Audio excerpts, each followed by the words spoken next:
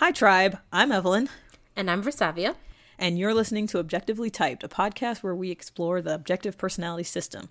Today, we'll be talking about meditation, mindfulness, our practices around these things, and how that relates to objective personality and typology in general and self-growth. So today's topic is a little bit more of the self-growth side of things and how that relates to OPS and our own experience and our own types, if you will. So anything else you want to say on that before we jump in? No, I think that covers it fairly well. There is one thing, I guess, because I'm SF and I definitely have an element of not always respecting NF hippie stuff. This is not going to be a hippie conversation. This is going to be grounded in some solid sensory. Just I guess, a disclaimer. For the savior sensories out there. But for the hippies out there, because I am an NT with a side order of NF, there might be some hippie.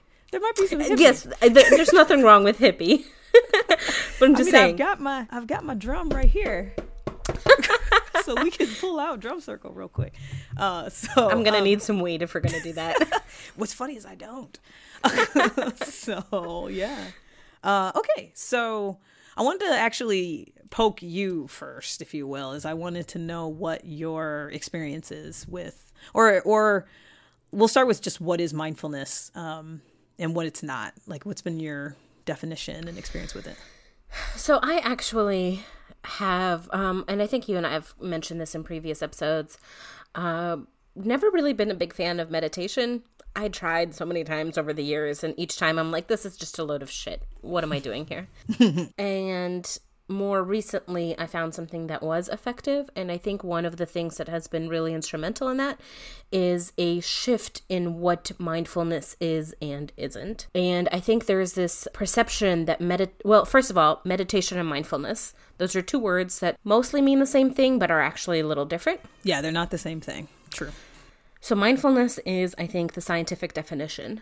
Meaning you are mindful of your own thoughts. Just like as a neutral third-party observer, as you have thoughts, you observe those thoughts without judgment, without going into the thought, without enhancing it, without pushing it away. You just observe what's happening. Right. Well, it's your thoughts and your experience too. So you can be mindful of what you're doing also. So it could be body awareness. It could be thoughts. It's a variety of things. Yeah. So in terms of like OPS, it's decoupling your observers from your deciders. Right. You're removing whatever the F, the T, the tribe, the self wants to do with it, and you're just observing. Yeah. You're taking your judgments out of it. Yeah, the judging functions in the classical sense, like you really are. Yeah. Sometimes I see it as almost like a pure OE or pure taking in from your observers.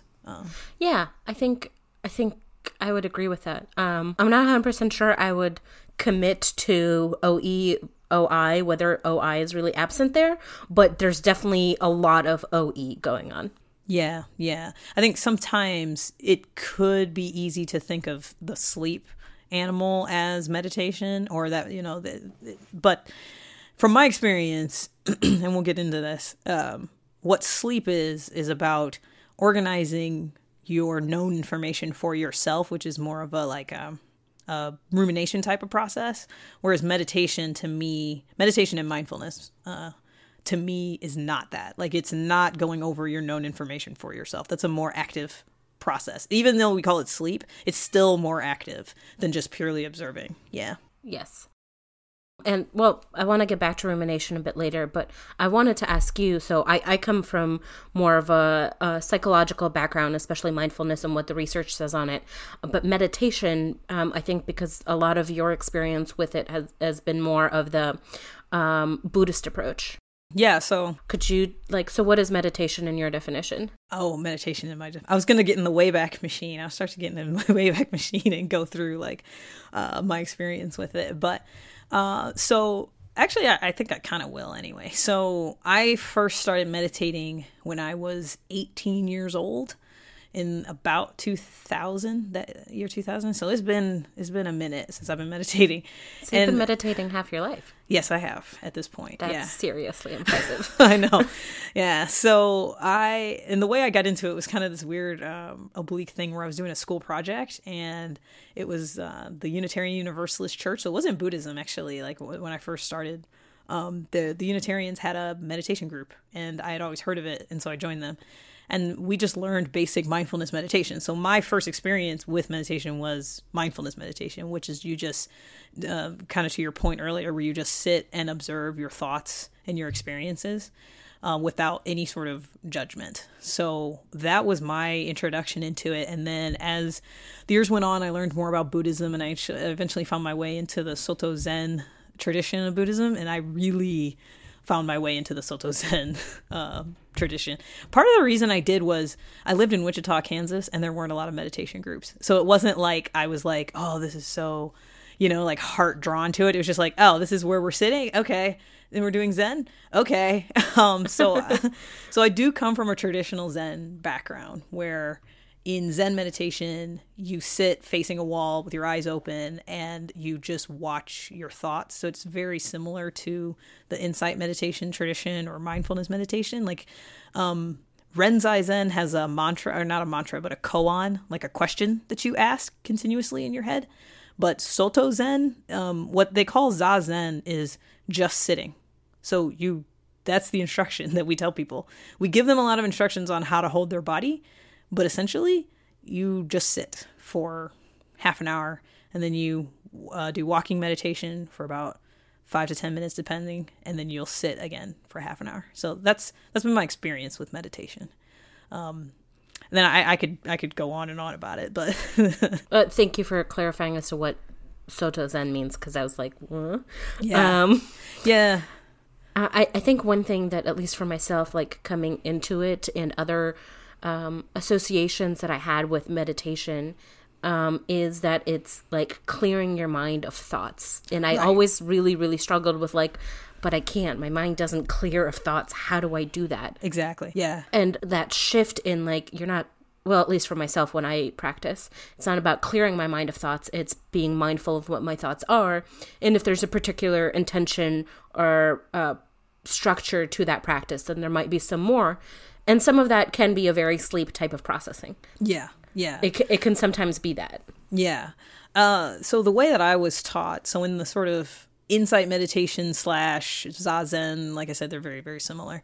Zazen, real quick, Soto Zen comes from Japan. That's probably one of the biggest differences, whereas insight meditation comes from Southeast Asia in the Vipassana tradition. And so it's the older style of Buddhism, and then it went through China to Japan, and the Soto Zen they often say was the farmer Zen. So this is what the commoners would do. And then Renzai was what the samurai would do. But the way that I was taught that, in terms of the thoughts, though, is that it's like a train going by where there's a bunch of cars on the train, and you should just be watching those trains going by. You shouldn't be jumping on them and engaging with that thought. So you might have a thought, and you might have even a question that just keeps recurring, but the idea is just to watch that and just keep watching it. So that is could you tell us, like, what are the differences between Soto Zen, insight meditation, and Renzai? And Renzai? Yeah, so those were the three things you just mentioned, right? Those were the three I mentioned. So I will say this. So Vipassana meditation, also known as insight meditation, is it comes from Southeast Asia. It comes from the older tradition of Buddhism, the Theravadan tradition of Buddhism. And then, so, because Buddhism started in India, and there was the Theravadan school, which was the first school, and then there was the Mahayana tradition. And so the Mahayana tradition went through China. It's also, so if you think of like the Dalai Lama and Tibetan Buddhism is Mahayana Buddhism, and that went through China, and then they eventually went to Korea and Japan, and that's where Zen comes from. So Zen is technically a Mahayana tradition. But what is it? Oh, well, oh, okay. I'll get there. Sorry. Well, I want to differentiate the two just so that you know that they're it's origins. Okay. Yeah, the origins of them, if you will, mm-hmm. And you know that they're not the same. So Zen has two forms, Soto and Renzai. In Renzai Zen, they practice with koans, which is a question that, in learning the question, in working through the question, which is a little bit more of like that sleep processing kind of, like, it's like, so it's the type of question like, if a tree falls in the forest and no one's around to hear it, does it make a noise, right? What's the sound of one hand clapping? You hear these like weird Zen questions. That's Rinzai. And so when you go into Rinzai, if you're going into a Rinzai Zen monastery, school, whatever, you'll get a koan that you have to like work with. And so you'll meditate on that question. It's like an objective meditation, if you will. It's something that you can sit and think about. And through investigating that question, the idea is that you'll come to see sort of the reality of your existence. It's kind of an interesting way that they approach it.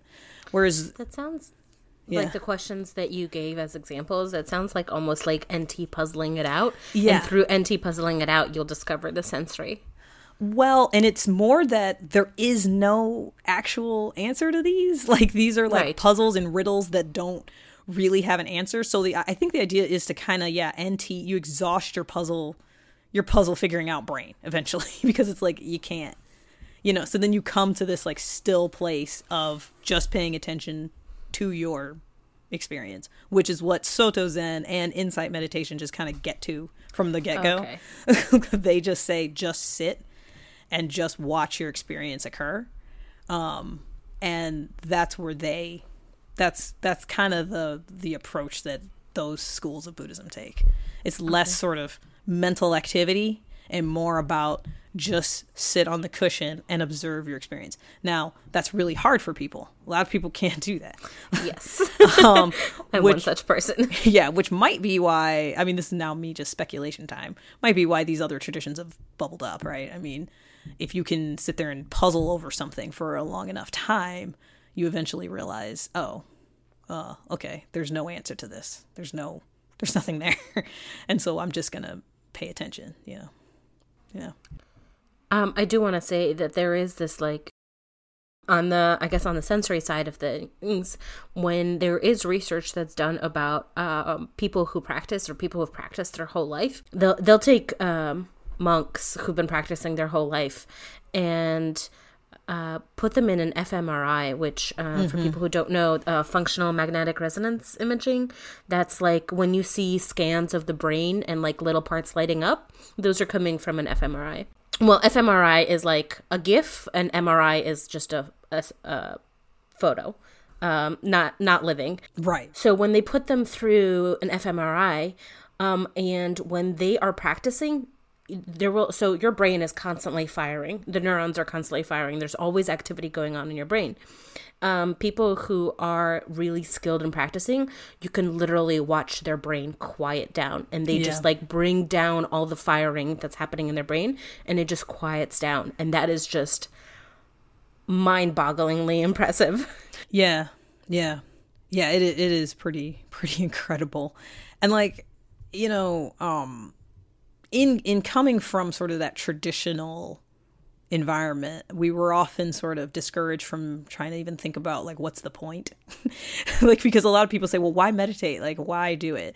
And, to your point, like we have brain scans that show that it can like calm the mind. We also, one of the like practical things. So like my job, I work at Boeing, which is a large company. And we've started rolling out mindfulness and leadership classes. And part of the reason why we're doing that is that when you learn to be mindful, you can start putting a little bit more, we call it like space between what happens to you and then your reaction to it. So you're less reactive. And that's what that practice really teaches you to do. Because you're just like, you're able to sort of take some distance between yourself and your experience. You're able to learn that muscle, if you will. And in doing that, you can be less reactive, less, I was going to say stress, but because you're not sort of taking things so personally, if you will, because you're able to kind of give some space. And I think you bring up a good question, which I think would be interesting to discuss, is like, why are we even bringing up mindfulness in the context of OPS? Like, right. What's the connection there? Why do we think it's important enough to dedicate a whole episode to? Yeah. And for me personally, I think there's a few different things. One might be just because I came from this sort of mindfulness and meditation space first before coming here. One of the things that it's allowed me is when I get my type, I don't take it like super, super personally, if you will. Like I don't then plug that into my identity. of who I am as a person. And part of that comes from like years and years of meditating and understanding that who I am as a person is an ever-changing thing that I can't define anyway. Do you think part of that might be coming from being a double decider as well? Where it's easier for you to see both sides? It's hard to say. It's hard to say. Of course. Because we're both double deciders, so I can't like, you know what I mean? It's like, yeah, like, I mean, I can tell you, you know, over these 18, almost 19 years of meditating, I spent a lot of time on the self, because that's a huge aspect of Buddhism that I'm not even like digging into right now. But so I learned how to, you know, over years and years of meditating, you start to sort of give space to your identity and what makes you you. And so is that because I'm a double decider, or is it because I meditated for 18 years? I don't know, right? I can't say, but probably a little column A, a little column B. Yeah, it could be. So that's part of it for me. And then the other aspect is, to me, the whole purpose of OP, like the whole reason why we're doing this, is for self-development and self-growth. And I think that having a nice understanding of ideas that are already in mindfulness and that space will help you. Because I think like in David Shannon's class, they talk a lot about the hero's journey, about starting to take responsibility for everything that happens in your life and so forth. I think that key, it dovetails really nicely into mindfulness, because one of the things mindfulness teaches you to do is to watch what happens to you and not be so reactive to it, right? And I feel like that's a nice complement to the hero's journey and learning how to like be more responsible and take on your hero mentality, if you will. Yeah, I think that's a really good point, that it's, if OPS is the framework, mindfulness is one of the tools that we can use to then do something with this framework. Right. And then to bring it back to the point that you made, like ultimately what is the purpose? Like why, okay, so I'm this type. Yeah. Right? This is my blueprint. Okay, and then what? Like, yeah. So you have this information, but what are you doing with it? That's the important thing. And I think where you and I are really well aligned is that what we want to do with it is we want self-growth. We want it to enrich our relationships. We want it to enable us to better understand ourselves and the people around us. And I think there are so many different ways that you can do that. And mindfulness has been a tool for helping us achieve those things really well for both of us, which we were both pleasantly surprised to learn that the other one had experience with it. Yeah, exactly. Yeah. And I mean, it's just like, you know, the fact that Boeing saw fit, although I will say the Boeing program was a grassroots program, there were enough people who were meditating that they said, hey, let's create a class. And then so they pitched that to leadership, and now it's being taught like all throughout the company, that kind of thing. And so it's, you know, it's a similar sort of thing where it's like, if it's useful in the workplace, it's also useful when you're working with, you know, typology and things like that. I think that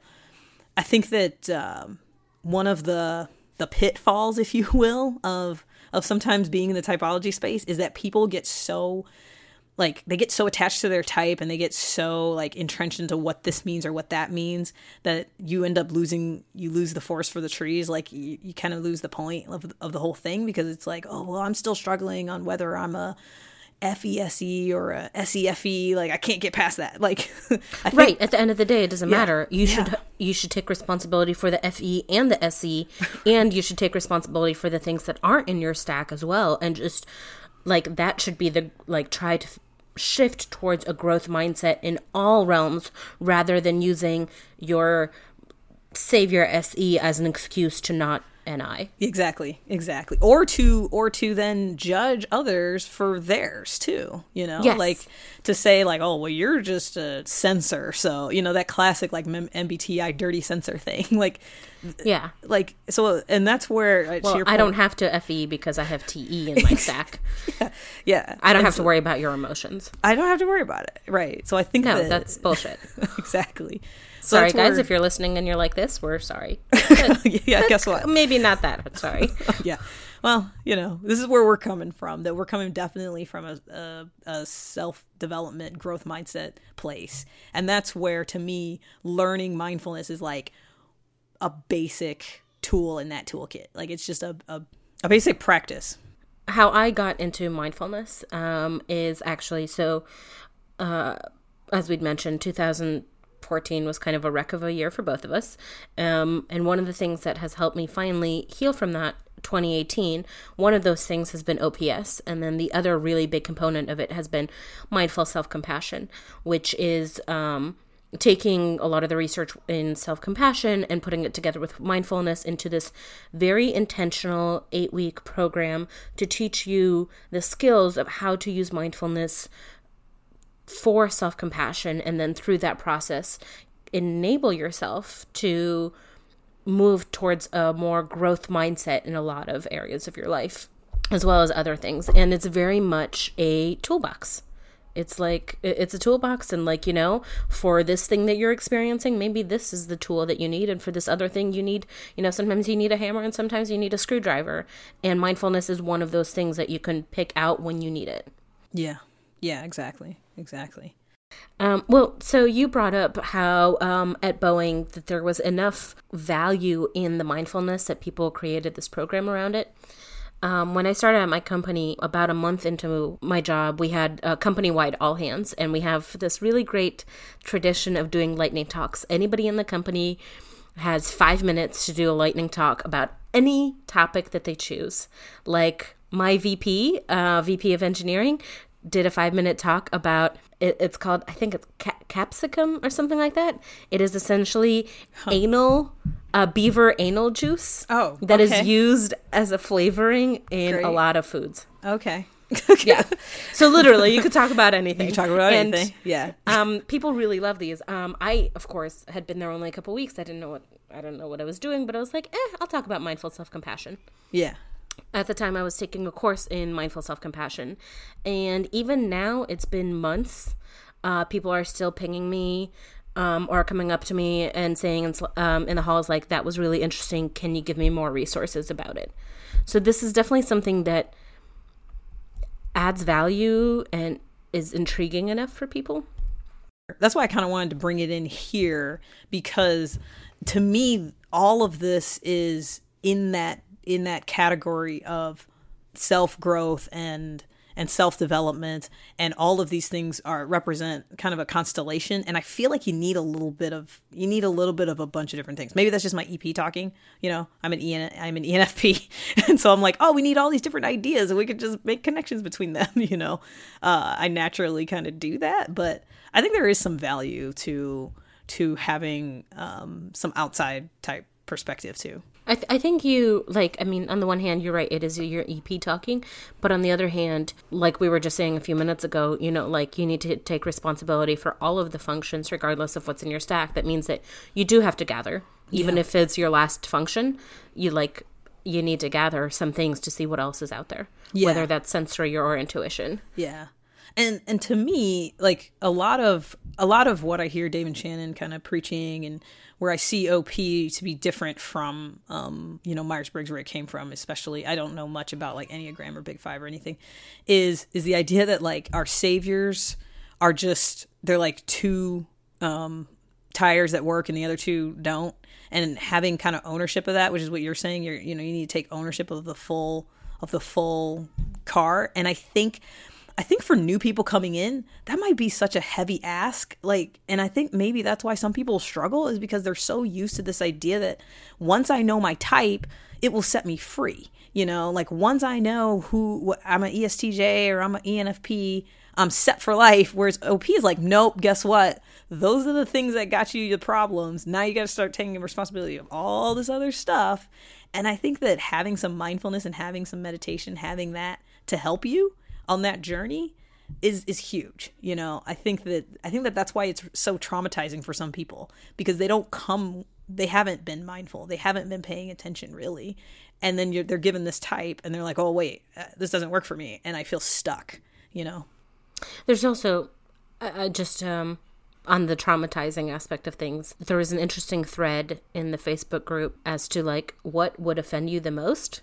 And it was essentially like everybody saying, if somebody insulted me, how I do my demons. If somebody insulted how I do my demons. Yeah. And essentially OPS is, or like, you know, if you paid Dave and Shannon to get your type, you paid someone to tell you, hey, you suck at your demons. Exactly. So of course that's going to hurt. It's going to hurt. Like, it's going to hurt, and it's going to be an adjustment period. But that's the thing. Like, are you adjusting, or are you pushing away at that reality? Reality in this case being like, two independent observers notice that you're leaving a void in these areas. Yeah. That's all that reality means. It doesn't mean that you actually are in all of life, that this is your end all be all. Yeah. So that's where, you know, they talk about bias training for when you're typing people so that you can start to recognize and see your biases, you know, and like being able to observe your thought patterns is a way to do that. Like, because you can start to take some distance and not identify so much with your own thoughts. So you can start to put some distance between that. And so, yeah, if they say you suck at your demons, you can be like, okay, maybe I do. You said it. 2 independent people have now told me this. And you can put some space there. And just because something is a demon doesn't necessarily mean you suck at it. It just means that you feel stuck there. You don't feel as movable as you do in your saviors. And you feel obligated to do your savior before you can do your demon. Right, exactly. So you can have something as a demon and still rock at it. Yeah, and sometimes people are even better at them because they don't just throw around their demon, you know, willy-nilly the way we do with our saviors, especially our top savior.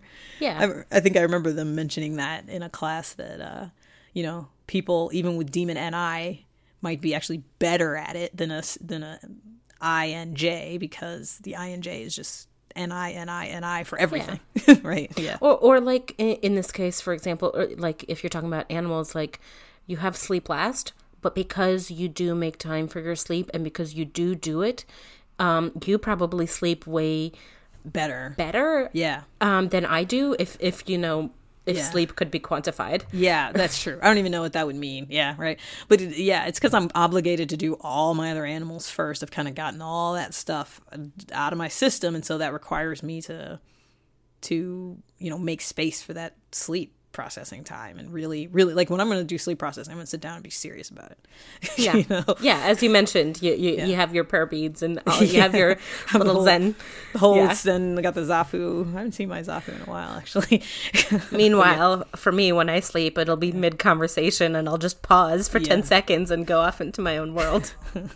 Yeah. So we both kind of mentioned how we use mindfulness as this tool.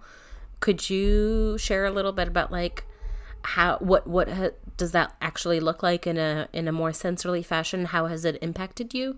I will try.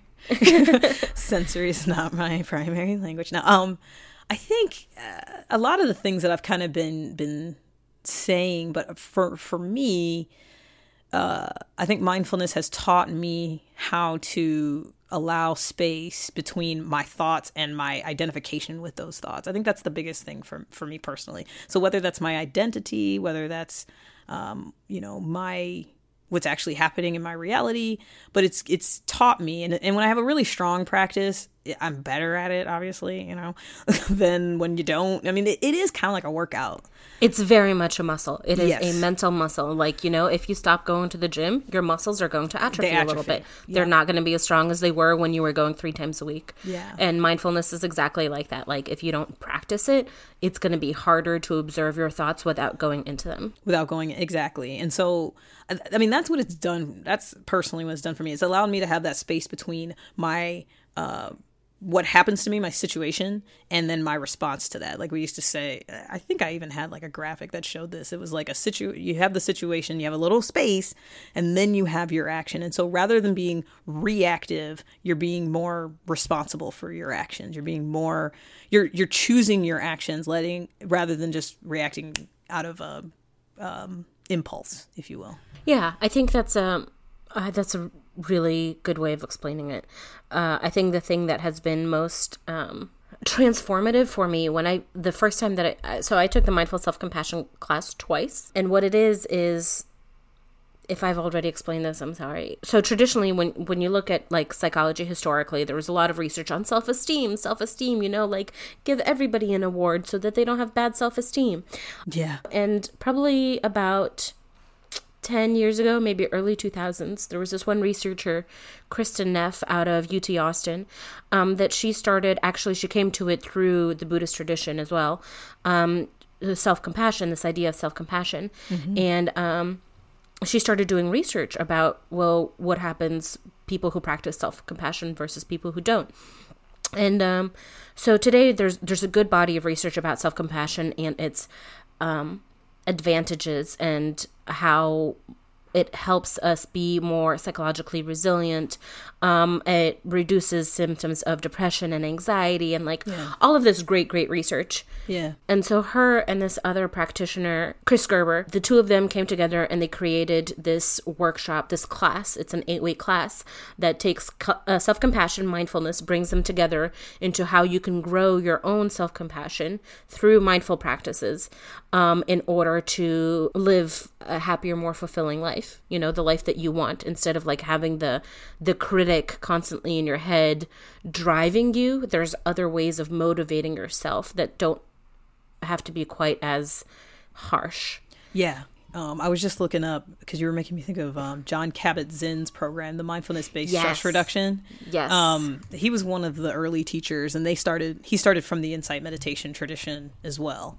And yeah, and I think John Kabat-Zinn has been doing research on this for decades. On mindfulness, right? I think he started in the 80s, bringing it into the sensory, bringing it into academic journals. Yeah, it may even be longer than that. He's known sort of in the Buddhist circles as one of these sort of godfathers of the Western Buddhist tradition, and bringing these practices to the West and then making them secular, kind of taking the religion out of it and kind of looking at how can these practices be utilized in the more secular and everyday world, because I think they can be, I think that you don't need all of the extra, dressing on it. I think the dressing, if you will. Yeah.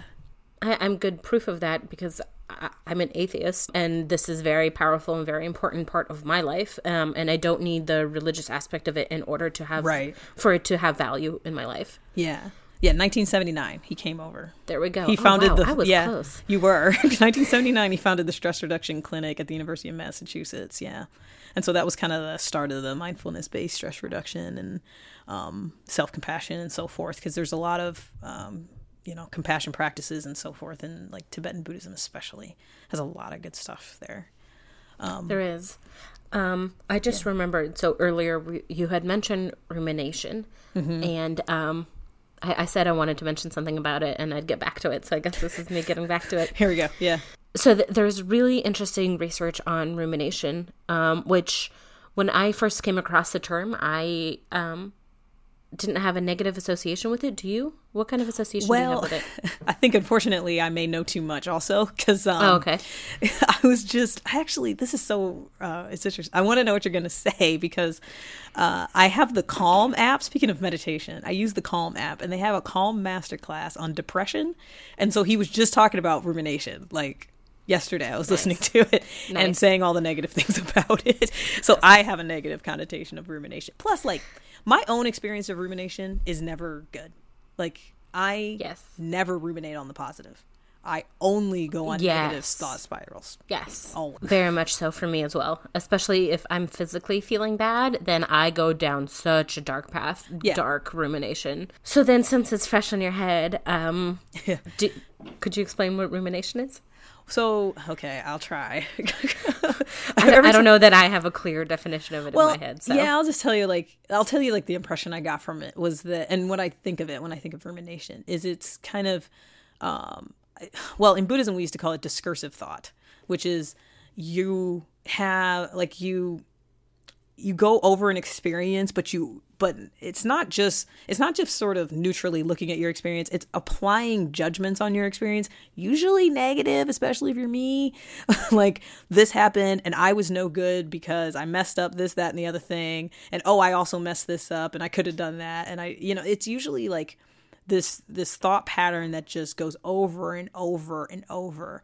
And one of the things they said in this class was that sometimes sometimes the best way to get yourself out of it is literally to just distract yourself, just like break it, like play a game or do something else, because they said a lot of people will ruminate out loud where they'll bring in a friend into this, and it's just that negative talk, that echo chamber. Yeah. And so what he said also was it comes from cows and stuff, because cows just chew on cud, they just chew grass, and then it goes in their stomach, they spit it back up and chew it again. And so that's where the word like ruminant comes from. So it's the same kind of thought pattern like that. Yeah, that's interesting. This was the thing that when I took the Mindful Self-Compassion course the first time, I took it last spring of 2018, and then I took it again in the fall of 2018, and I'll probably take it again at some point because I do well in those kinds of structures. But that's irrelevant. Yeah, I do too. We could talk about retreat at some point too. Speaking of structure, I'm like terrified by it, but I really want to. Yeah. Go on though. I cut you off. So one of the things that was the most powerful from that is this. So I'd come across the concept of rumination in other areas of psychology, but the thing that mindfulness offers is that, like you said, there's this little buffer that prevents the reactivity, right? Right. And so in the application of self-compassion, it is, I'm feeling an emotion. It's acknowledging that emotion and then just stopping. Yes. Whereas our natural inclination is feeling that emotion and then either pushing away that emotion, which is probably the savior T's, are like, no, I don't have that emotion, pushing it away, pushing it away, pushing it away. Right. Or, and this is probably the savior F's, going into that emotion and bringing up the narrative that elicited that emotion. And by having that narrative, you re-elicit that emotion. And emotions usually last, like, I think the research is like 90 seconds or something like that. So they don't like last. It is our continuous thoughts and the thoughts that bring up that emotion over and over and over again. Yeah. And so if we can break that cycle, if we can break that rumination, then and just observe it with neutrality, without a positive judgment or a negative judgment. And that's what mindfulness allows us to do. Right. In a really powerful way. Yeah, and speaking of our types, and like, I don't know, this is the way I've always seen it or experienced it. So where you said like T types will push it away, I think what happens with me is, and maybe because sometimes I feel like there's downsides of being a double decider. So like, I'll be very aware of my FI, and sometimes my FI will say, you suck. Right, to like Evelyn sucks. But then I feel like it kicks it up to the savior TE, who's like, oh, okay, well, let's find all the reasons why you suck. And then like I come up with all these reasons, and I try to talk to my husband, who's savior TI, and he's just like, that all of that is bullshit. Like, what are you talking about? And I'm like, no, but I found this, and I found this, and I found this, and I found this, and I've got like a reason machine, because my TE is double activated, and it's like, and I've got NE, so I'm coming up with all these abstract reasons, right? Like, they don't even have to be based in reality. And it causes a negative spiral. And I think maybe that's why, like, I mean, I do believe them that I'm sleep last, but I think like part of the reason why I've avoided, because like I said, I was sort of comparing sleep to rumination a little bit when I initially brought it up. And I think part of the reason I've avoided going over my past experience is because it can become painful. It becomes this like whole thing. But what I've realized in getting my type and understanding what SI, FI sleep means is it doesn't mean going into that whole thing. It doesn't mean kicking it back up to the TE to go find all the reasons, right? It's very introverted. It's very much like, okay, this happened to me and I felt this way about it. And that's okay. Yes. It's like giving space for that to be. Yeah. Yes, giving space. I think that's very well put, because, well, one of the things that the research says, the self-compassion research, is that when we do just create space for it, without trying to bring in the whys or the hows or justifying it or judging it or any of that, very often, not always, of course, but it'll dissipate on its own. And that just like that neutral observation, which is what mindfulness is at its core, that neutral observation of your emotional state or whatever other things are happening, is very often enough. But we don't do that. We go straight into judging it or somehow trying to work it out. And in that process, we actually amplify that emotion. Yeah, exactly. And make it more like present where it won't move. Yeah. Whereas if we're like, oh, you know what? I'm feeling angry right now. And that's it. That's it. Yeah. That's it. Yeah. No whys, no hows, no justifications or denials. Just, I'm feeling angry right now. I'm feeling angry. Yeah. Just acknowledge it. And that's pretty much it. Again, And move on to the next thing. it sounds really simple, but a lot of the research does support that is actually really powerful. Yeah, it's hard to do, but it's really powerful. Yeah, and it's definitely a muscle because we don't naturally, at least I don't. Like I definitely, like you guys can't see this because it's audio medium, but I keep like flailing my arms around because that's what it's like. It's like this wheel that just goes around and around and around. It just digs a hole. Like it's not good. Yeah, I think for me that has been the most powerful thing that I've learned from the Mindful Self-Compassion class, and I'm really glad we're talking about this right now because I really need this reminder.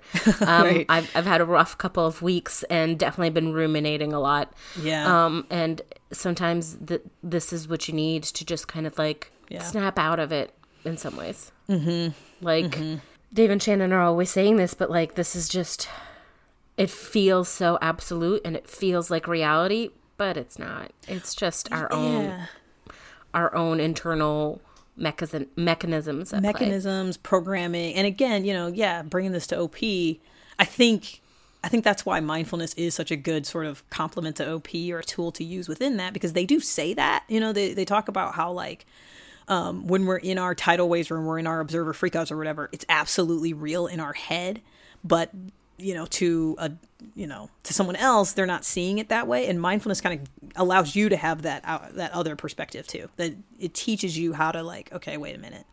This is just an Illuminati fear. I'm just fearing the Illuminati. It's not real. Yes. Like you can start to see that programming operate. Yeah.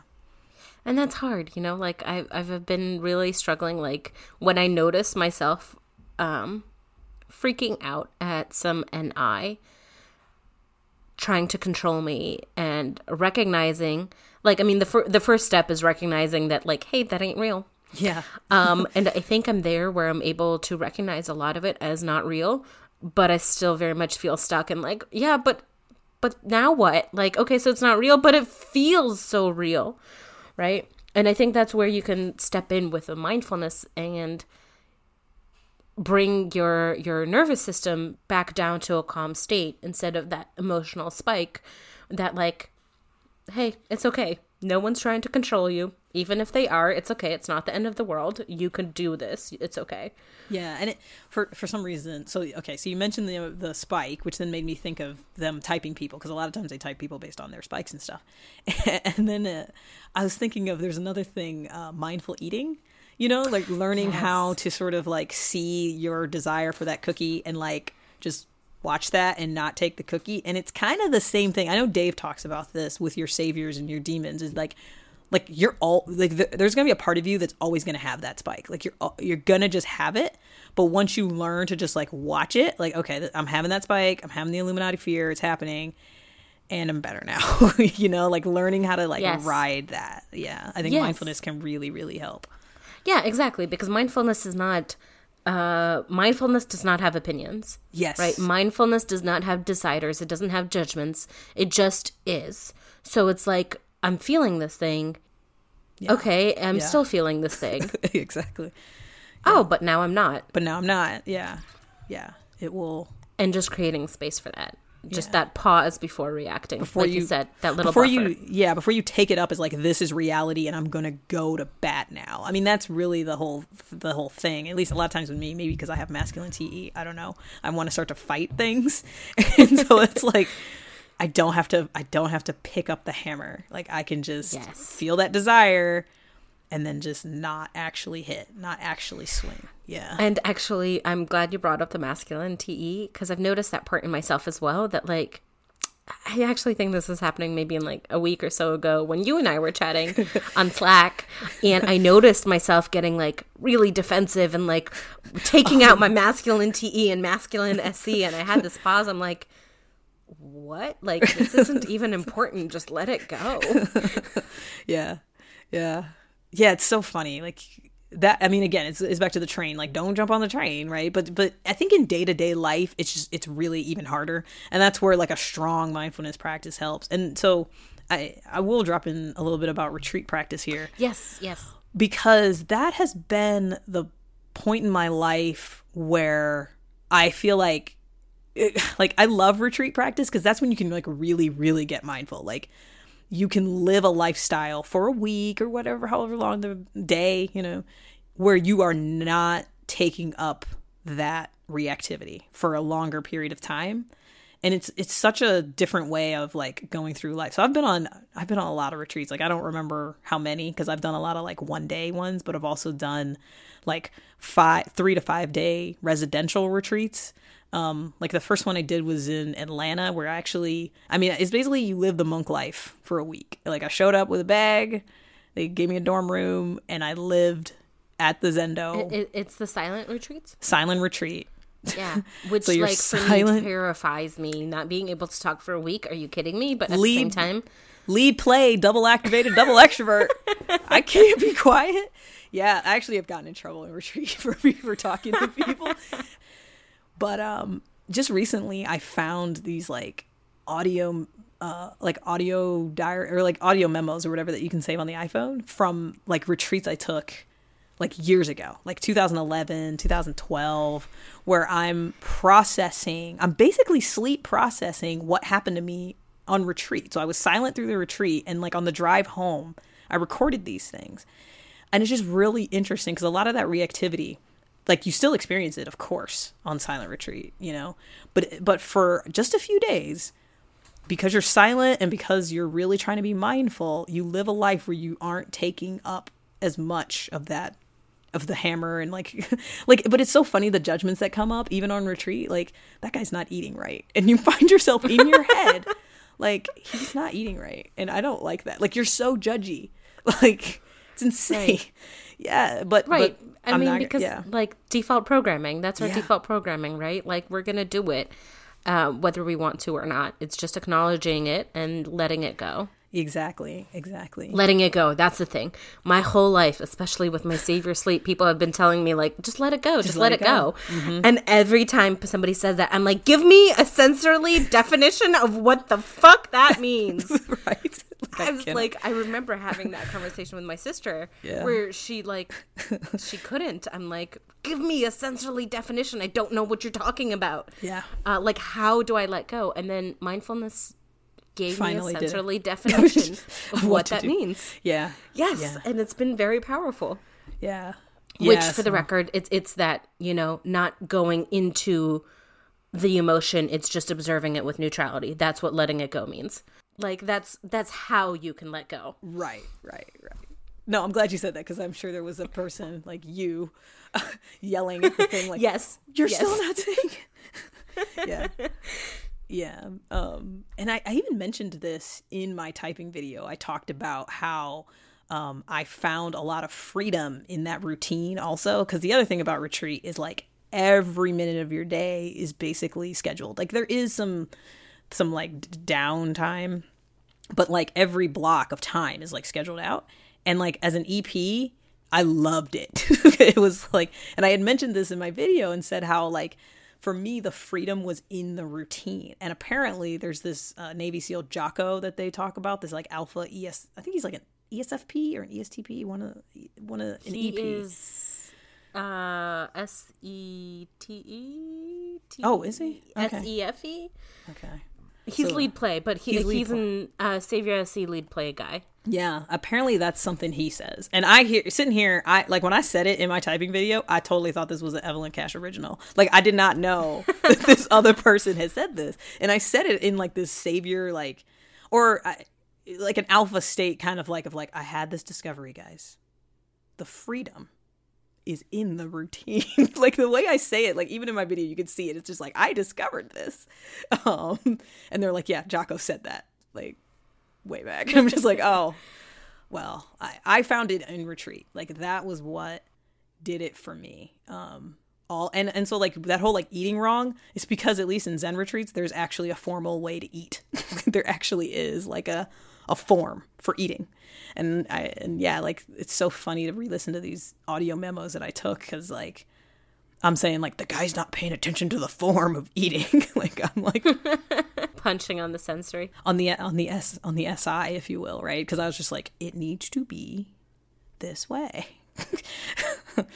we were taught A little tangential, well, relevant to what you're saying, tangential to mindfulness. One thing that I've noticed for myself is that, and I wonder if this is perhaps a shift, not a shift, a difference attributed to SE versus NE, maybe. Mm-hmm. For me, I find a lot of, like, I'm SE, Savior EP, and I'm a very organized person. Like, my sensory is very organized.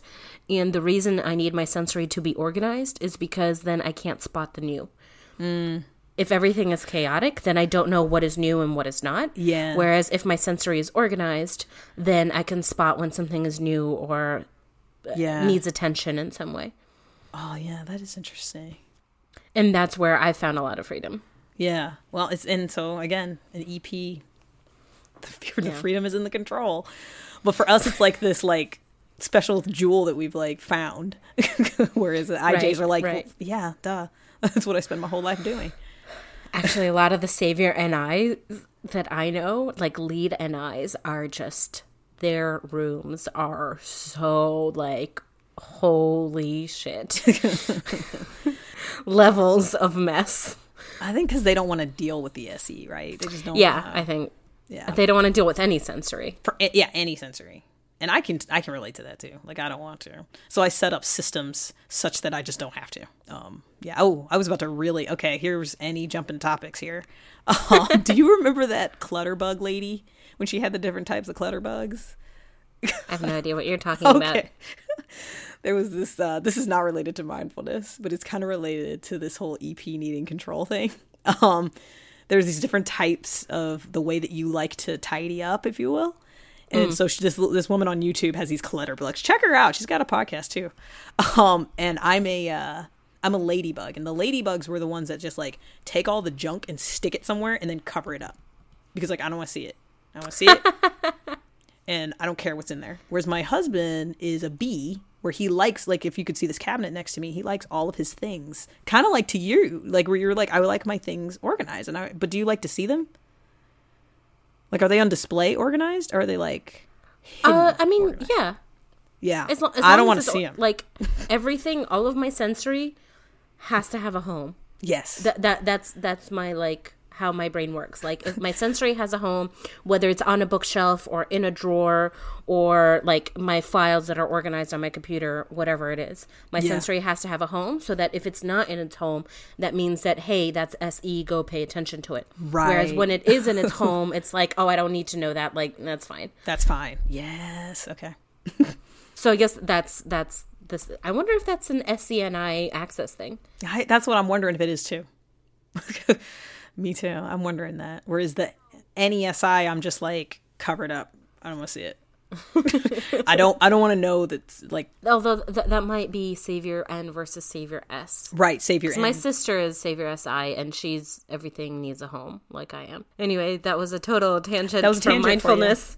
I think that just goes to show that perhaps it's time to wind down this episode. Yeah. Because I touched on pretty much everything that I wanted to talk about. So we'll include a lot of the things that we talked about, like John Kabat-Zinn, Kristen Neff and Chris Gerber and their Mindful Self-Compassion class. We'll include all of that stuff in the show notes or on the subreddit.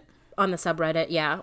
As far as resources and things for anybody who's curious, or if you guys have any questions for us, like, let us know. Yeah, happy to talk about it, because I'm just this is the tip of my iceberg on when it comes to meditation. I actually got the opportunity to go to the head temple of Soto Zen Buddhism in Japan, and that was really cool. Nice. Where in Japan is it? Oh, Lord have mercy. It's like in the middle of nowhereville. Okay. It's okay. Yeah. Well, there's two, whatever. There's two temples, but there's one that's kind of like the sort of the home, like where the guy who came up with this practice, where he originally was, and it's out in the middle of nowhere. Like, you have to take a train and a bus. It's up a hill, but it's very beautiful. Nice. So it was really cool and I just went there, like, as a tourist. Like, you can actually practice there and stuff, and they'll let you, as long as you're, a practitioner, they'll let you stay and stuff. But yeah, so that was cool. It was a really cool experience to go there and kind of see. And it's, of course, very beautiful, because Japanese temples are very beautiful. So They are. They really, really are. I went to Japan and I happened to be there during the wintertime and saw some of the temples with like fresh snow on them. And it's a stunning sight. yeah, they're beautiful in every season. Too. I think before we wrap up, I wanted, I kind of wanted to give a broad overview, more specifically what mindful self-compassion is. Sure, yeah, go for it. So I guess gonna go over some of the things that I went over in my lightning talk. So more like at its core, what is mindful self-compassion? It's the idea of treating yourself with the same kindness that you treat other people when you're at your best. Yeah. So like if your friend has a really bad day and like say they're running a race and they trip in the beginning of the race and after the race they are just like beating themselves up, do you like go to them and be like, yeah, you fucked up, you should have done better? Or are you like, hey, it's okay, it happens, we all make mistakes, right? So it's the idea of taking that and applying that to ourselves, and treating ourselves with the same kind of compassion. And there's kind of three major points to it. The first one is that we treat ourselves with self-kindness rather than self-judgment. So just like instead of flooding ourselves with self-criticism of how we're not perfect or getting angry or fighting against whatever the situation is, we just kind of like give ourselves some self-kindness that like, Yeah. I am worthy. I exist, therefore I'm worthy kind of sentiment that like just being kind and gentle to ourselves. Yeah. And you don't have to be an EJ to No, need that. you don't. I mean, you can be an IP and still struggle with being kind to yourself. Right. That is actually, if you want some numbers, 78% of people treat others better than they treat themselves. Yeah, I believe it. So that's like 4 out of every 5 people is much better at offering that kindness to other people than we are at offering that kindness to ourselves. The second part of it is kind of concentrating on our common humanity rather than isolating ourselves. So isolation, that kind of looks like, oh, everyone else is okay, I'm the one that's fucked up. Or like nobody can understand what I'm going through. Yeah. So instead of thinking about that and kind of going into that rumination spiral, concentrating on common humanity, like, you know what, I'm angry right now, but anger is just a part of being human. Yeah. And that's an experience that we all have. Or I'm feeling shame because I just fucked up. That's okay. Everybody makes mistakes. That's part of the human experience. Yeah, I was just kind of to prepare for this, I was re-listening to at least parts of the Dalai Lama's book that he did with Archbishop Desmond Tutu. It's the Book of Joy. Really good book. But they talked about exactly that, about isolation versus loneliness. Like you could be alone, but not feel isolated as long as you remember your common humanity with others. And you can be in a crowded room and feel super isolated because, to your point, you're saying everybody else is not like me. And so it's finding that common humanity. Yeah. Which I think the first time I did the course, that was the thing that kind of just did not land for me at all. It's hard. But and then on the second time, it really is a very powerful concept once you really own it rather than just hear it. Yeah. Rather than paying lip service to it. Yeah. And then the last part of mindful self-compassion, which is you and I have been talking about quite a bit, is the mindfulness rather than over-identification. So like not necessarily going into the narrative of like going into the emotion when you're experiencing it, but just being mindful of it and giving yourself that little buffer before you are reacting or judging or pulling in your decider functions in any way. Right. You're just observing with neutrality. Or burying it. Like I know a lot of people, that's their thing, is like, I'm just going to bury this. This puts it out in the light and like allows you to acknowledge it and see it. And like you said earlier, like let it go, give it space. Yeah. Like my Savior MTE EJ sister, when she was a teenager, when she was like 16 years old, her best friend said something about like she was crying and her best friend said something about like suck it up. And since then, my sister's cried maybe 3 times. Yeah. Like, because she has that demon FFI all the way on the bottom, and she just pushes it aside, and like, no, there's no space for crying. And it's interesting because the two people closest in her life are me, Savior FFI, and her husband, who is an FIIP. Like, clearly she needs some of that in her life. So have I ever told you? Well, here we go. I'm going to tell you my kind of story as a Savior TE, MTE. Very, very similar kind of story. Except for I still don't know the real sensory facts of this, but somebody had written on the board, this is the I Hate Evelyn Club, when I was in, I don't know, elementary school. I saw that, and same kind, I've just like, it's like part of my demon FI now, that there's an idea out there that there's this I Hate Evelyn Club. It's crazy. Well, someone's an asshole. Yeah, some asshole and kid. also a kid. Yeah, exactly. Like, yeah. But and yeah, so having we carry those things with us. Yeah, we do. And I think that's why Shannon recently said in one of the classes, this is in response to the question that you and I asked. Oh, yeah. About what's been your biggest learning from 2018. Yeah. And I really loved Shannon's response to that. And her response was she spent some time in, even though SI is not really in her stack, SI-FI, going back over her known information and almost rewriting her understanding of it. Yeah. So, like, when you have that experience as a kid, rewriting the understanding in terms of, like, as an adult, yeah. This thing happened, but it, instead of, like, tantruming about it or how it's not my responsibility, it's not my fault, it's not my blame, like, taking ownership of it, even though it's in your past, and taking ownership of everything, and not necessarily in a way that, like, it's just shifting from victim to agent. Yeah, like, you have agency over your life. Exactly. I think it's, and I said this to her too at the meetup, was like, it's not that I'm responsible for everything that happens to me, but I am responsible for my reaction to that thing. Yes. I am, like, maybe that happened, maybe it didn't, but how am I going to now react? What's my life story going to be? What's the chapter going to be because of that? And that is what all of this is about, is like learning how to be responsible instead of reactive. Yeah. And I think that's a beautiful note to close on. Yeah, and we're done now. So want to share your thoughts? You can do so on our subreddit, the Objectively Typed subreddit. There will be a link in the show notes. We'll also post our upcoming show topic and who we're typing next when we're doing one of our typing episodes, so you can type along with us. Thanks for listening to Objectively Typed with Evelyn. And Versavia. And so until next time, thanks. Bye.